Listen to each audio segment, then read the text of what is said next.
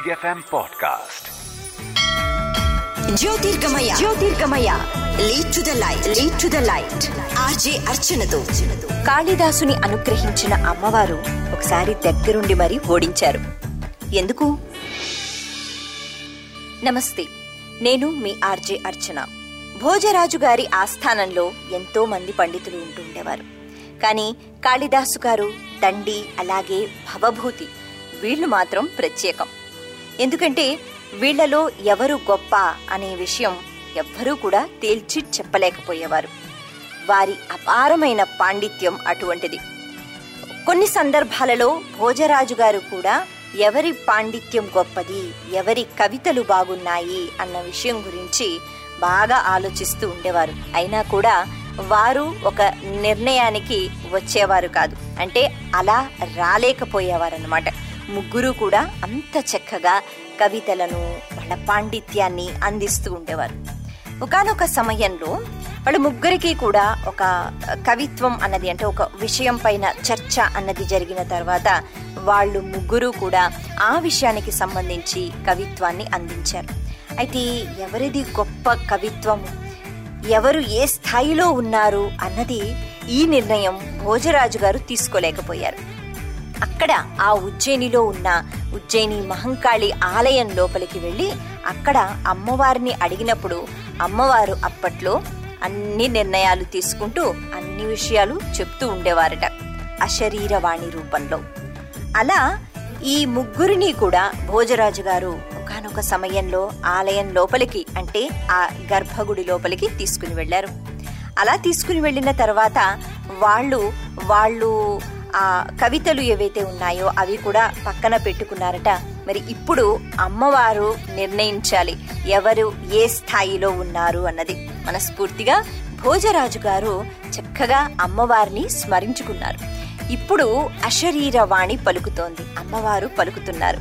అమ్మవారు ఏం చెప్పారు అంటే కవిర్ దండి అని అన్నారు. అంటే దండి ఒక గొప్ప కవి అని చెప్పారట. అంటే ఆ కవిత్వం చూసిన తర్వాత అమ్మవారు ఇచ్చిన నిర్ణయం అన్నమాట. కవిర్ దండి అని అన్నారు. ఆ తర్వాత భవభూతి పండితః అని అన్నారు. అంటే భవభూతి పండితుడు, కవి కన్నా పండితుడు అంటే ఒక స్థాయి ఎక్కువ అన్నమాట. ఇప్పుడు భవభూతి కూడా మురిసిపోయాడు. ఓహో, అంటే నన్ను అమ్మవారు పండితుడు అని అన్నారా అని. అక్కడితో అమ్మవారు ఆగిపోయారు. మరి కాళిదాసుకి అంతటి పాండిత్యం ఎలా వచ్చింది? అమ్మవారి వల్లే. అమ్మవారే అటువంటి అనుగ్రహాన్ని ఇచ్చారు. ఇప్పుడు మాత్రం మాట్లాడటం లేదు. కాళిదాసు గారు ఒక్క నిమిషం అలా ఆలోచించి ఏం చెప్తారో అమ్మవారు. ఒకరిని కవి అని అన్నారు. అద్భుతంగా కవితలు రాసిన వాళ్లను కవి అని అంటాం, ఎవరిని పడితే వాళ్ళని అనలేం. ఇక ఇంకొకళ్ళ గురించి మాట్లాడేటప్పుడు అమ్మవారు పండితః అని అన్నారు, పండితుడు అని అన్నారు, ఇంకా గొప్ప. మరి ఇప్పుడు కాళిదాసు గురించి అమ్మవారు ఏమీ మాట్లాడలేదు. అలా మాట్లాడకపోయేటప్పటికీ కాళిదాసు గారికి చాలా కోపం వచ్చిందట. అమ్మవారిపైనే కోపం వచ్చింది, ఆ తల్లిపైనే కోపం వచ్చింది. వెంటనే కాళిదాసు గారు కోహం అని గట్టిగా అన్నారట. కోహం అంటే ఇంతకీ నేనెవరు? వాళ్ళ గురించి చెప్తావా తల్లి, నా గురించి చెప్పవా, నేనెవరు అని గట్టిగా అరిచేటప్పటికీ అమ్మవారు మాత్రం కోపం తెచ్చుకోలేదు. ఆవిడ పలికిందట తిరిగి, త్వమేవాహం త్వమేవాహం త్వమేవాహం న సంశయః. సనాతన ధర్మంలో ఏదైనా ఒక విషయం గురించి 3 సార్లు చెప్పినట్లయితే అది ఖచ్చితంగా సత్యము. అయితే ఇక్కడ త్వమేవాహం అంటే నువ్వే నేను. అమ్మవారు ఈ మాట 3 సార్లు చెప్పారు. ఎందుకంటే ఇది పరమసత్యం అని అమ్మవారు అక్కడ నిరూపించాలి అనుకుంటున్నారు. నువ్వే నేను, నువ్వే నేను, నువ్వే నేను అని 3 సార్లు చెప్తూ ఆ తర్వాత న సంశయః, ఇందులో ఎటువంటి సందేహం లేదు అని అమ్మవారు ఆపేశారు. ఈ విషయం తెలుసుకున్న తర్వాత అక్కడ ఆ గర్భగుడిలో ఉన్న ఆ పండితులు, ముఖ్యంగా భోజరాజు గారు, వీళ్ళందరూ ఎంత ఆనందాన్ని పొందారంటే వీళ్ళకంటే ఇంకా ఎక్కువ ఆనందాన్ని కాళిదాసు గారు పొందారు. ఎందుకు అంటే అమ్మవారు నువ్వే నేను అని అన్నారు. ఇంకంతకంటే కావాల్సిందేంటి? ఒక కవి అంటే సరిపోతుందా? పండితుడు అంటే సరిపోతుందా? గొప్ప కళాకారుడు అంటే సరిపోతుందా? ఎక్కడా తృప్తి అన్నది ఉండకపోవచ్చు. కానీ అమ్మవారు సాక్షాత్తు నువ్వే నేను అని అన్నప్పుడు ఆ స్థాయి పూర్తిగా వేరు. అందుకే ఎంతో ఆనందాన్ని కాళిదాసు గారు పొందారు. సరే, అయితే ఈ స్థాయికి వెళ్ళిపోయిన తర్వాత ఎవరికైనా అమాత్రంగా కొంచెం అహంకారము అన్నది వస్తుంది.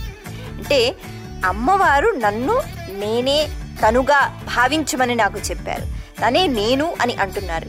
ఈ ఆలోచనతో ఉంటూ ఉంటూ ఉంటూ క్రమేణా కాళిదాస్ గారికి చిన్న అహంకారం అన్నది వచ్చేసిందట.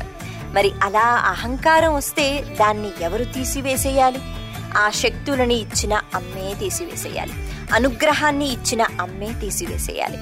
భక్తితో మనం కొలుచుకున్నప్పుడు మనలో ఏ లోపాలు ఉంటాయో, మనలో ఉన్న అహంకారం ఏదైతే ఉంటుందో, క్రోధం ఏదైతే ఉంటుందో, మదం ఏదైతే ఉంటుందో, మాత్సర్యం ఏదైతే ఉంటుందో, అసత్యం ఏదైతే ఉంటుందో, ఇవన్నీ కూడా తొలగిపోతాయి. భక్తి అన్నది ప్రధానం.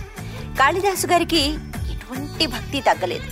అలాగే భక్తితో అమ్మవారిని కొలుచుకుంటున్నారు. కాకపోతే తన పాండిత్యానికి సంబంధించి ఇటువంటి మాట విన్నారు కాబట్టి ఇక ఆ మాత్రం అహంకారం అన్నది వచ్చేసింది.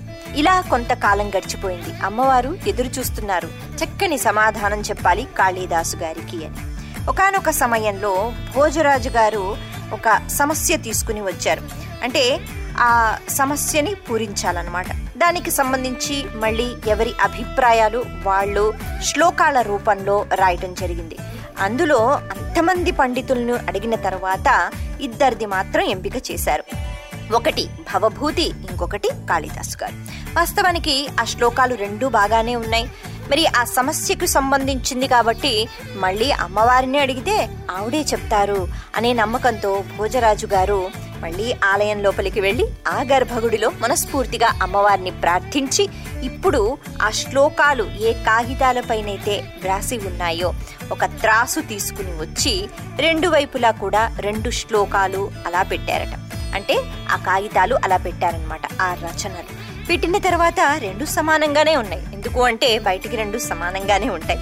కాకపోతే లోపల విషయం ఎవరిది బాగుంది, ఏది సరైనది, ఎందుకంటే అది మళ్ళీ సమాజానికి అందించాలి.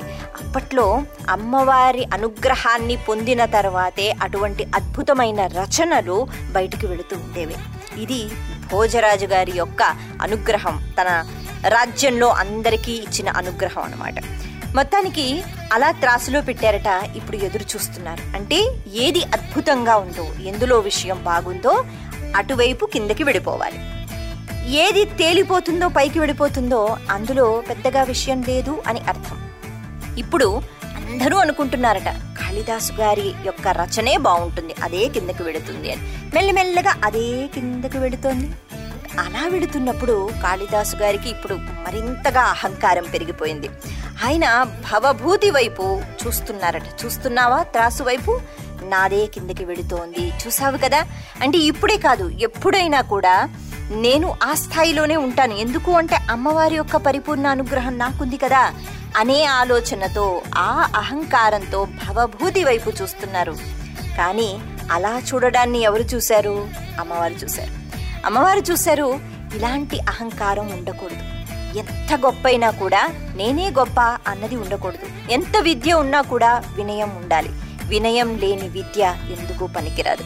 ఇది వెంటనే అమ్మవారు కాళిదాసుకి నేర్పించాలి. అందుకే అలా కిందకి వెళ్ళిపోతున్న ఆ కాళిదాసు యొక్క శ్లోకం ఏదైతే ఉందో, ఆ అటువైపు త్రాసుకి అటువైపు ఏదైతే ఉందో మెల్లమెల్లగా పైకి వెళుతోంది. మరి ఇలా ఎలా జరిగింది అంటే, అమ్మవారికి లలితా సహస్రనామ స్తోత్రాలలో ఒక నామం ఉంది, కదంబ మంజరి క్లుప్త కర్ణపూర మనోహర. ఆవిడ చెవికి ఆభరణాలు ఏవైతే పెట్టుకుంటారో ఆ ఆభరణాలని తాకుతూ ఈ పువ్వులు అన్నవి, పుష్పాలు అన్నవి ఉంటాయి ఆవిడ జడకి పెట్టుకున్న పుష్పాలు. అయితే ఆ పుష్పాలలో అమృత రసం దాగి ఉంటుందట, ఆ పువ్వుల యొక్క రేకులలో. మరి అమ్మవారు ఇప్పుడు ఆలోచిస్తూ, అమ్మవారు ఏ స్వరూపంలో ఉన్నా కూడా ఒక స్వరూపంలో మనం ఊహించుకుంటూ ఉంటాం కాబట్టి అక్కడ చక్కగా అమ్మవారు తను పెట్టుకున్న పువ్వు, ఆ పువ్వు రెక్క, ఆ రెక్కలో అమృత రసం ఉంటుంది కాబట్టి ఒక రెక్క తీసి ఆలోచిస్తున్నట్టుగా ఒక రెక్క అలా వేసేశారట. అలా వేసేసిన వెంటనే అది వెళ్ళి ఒకవైపు పడింది. మరి ఎటువైపు పడింది అంటే భవభూతి యొక్క శ్లోకం ఎక్కడుందో అక్కడ పడింది.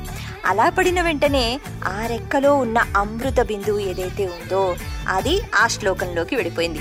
ఇప్పుడు దానికున్న ప్రత్యేకత పెరిగిపోయింది. ఎందుకు అంటే అది అమ్మవారి యొక్క జడ నుంచి బయటికి వచ్చింది. అంటే అమ్మవారు ధరించిన ఆ పుష్పాలు, వాటికి ఉన్న సుగంధము, వాటికి ఉన్న ప్రత్యేకత వేరు. వాటిలో అమృత రసం ఉంటుంది. అలా అది పడిన వెంటనే ఈ కిందకు వెళుతున్న కాళిదాసు యొక్క శ్లోకం ఏదైతే ఉందో అది మెల్లిగా పైకి వెళుతోంది. భవభూతి శ్లోకం కిందకి వెళ్ళిపోయింది. ఈ సమయంలో అందరూ అనుకుంటున్నారట, ఓహో కాళిదాసు గారు గెలుస్తారు అని అనుకున్నాము, కానీ భవభూతి రచన ఇంత అద్భుతంగా ఉందా అని అందరూ అనుకుంటున్నారు. కానీ కాళిదాసు గారికి విషయం అర్థమైపోయింది. ఎందుకు అంటే అమ్మ చెప్పింది, త్వమేవాహం త్వమేవాహం త్వమేవాహం నా సంశయ, నువ్వే నేను అని. మరి అమ్మ ఏం ఆలోచిస్తోందో కాళిదాసు గారికి అర్థమైపోయింది. ఆయనకి ఏం అర్థమైంది?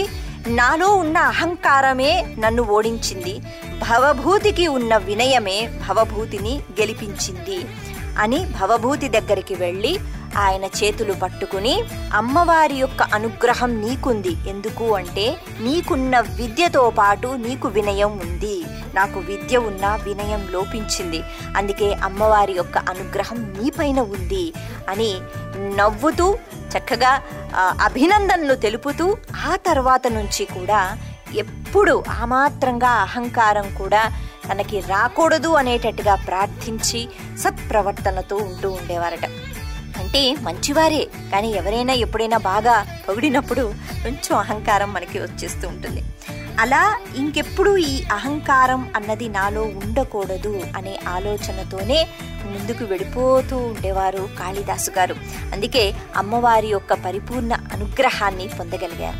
అయితే ఇది ఎవరు నేర్పించారు? సాక్షాత్తు అమ్మవారే. ఇది తప్పు. ఈ అహంకార భావన అన్నది ఉన్నప్పుడు, విద్యతో పాటు వినయం లోపించినప్పుడు ఓటమి అన్నది తప్పదు అని అమ్మవారు నిరూపించారు.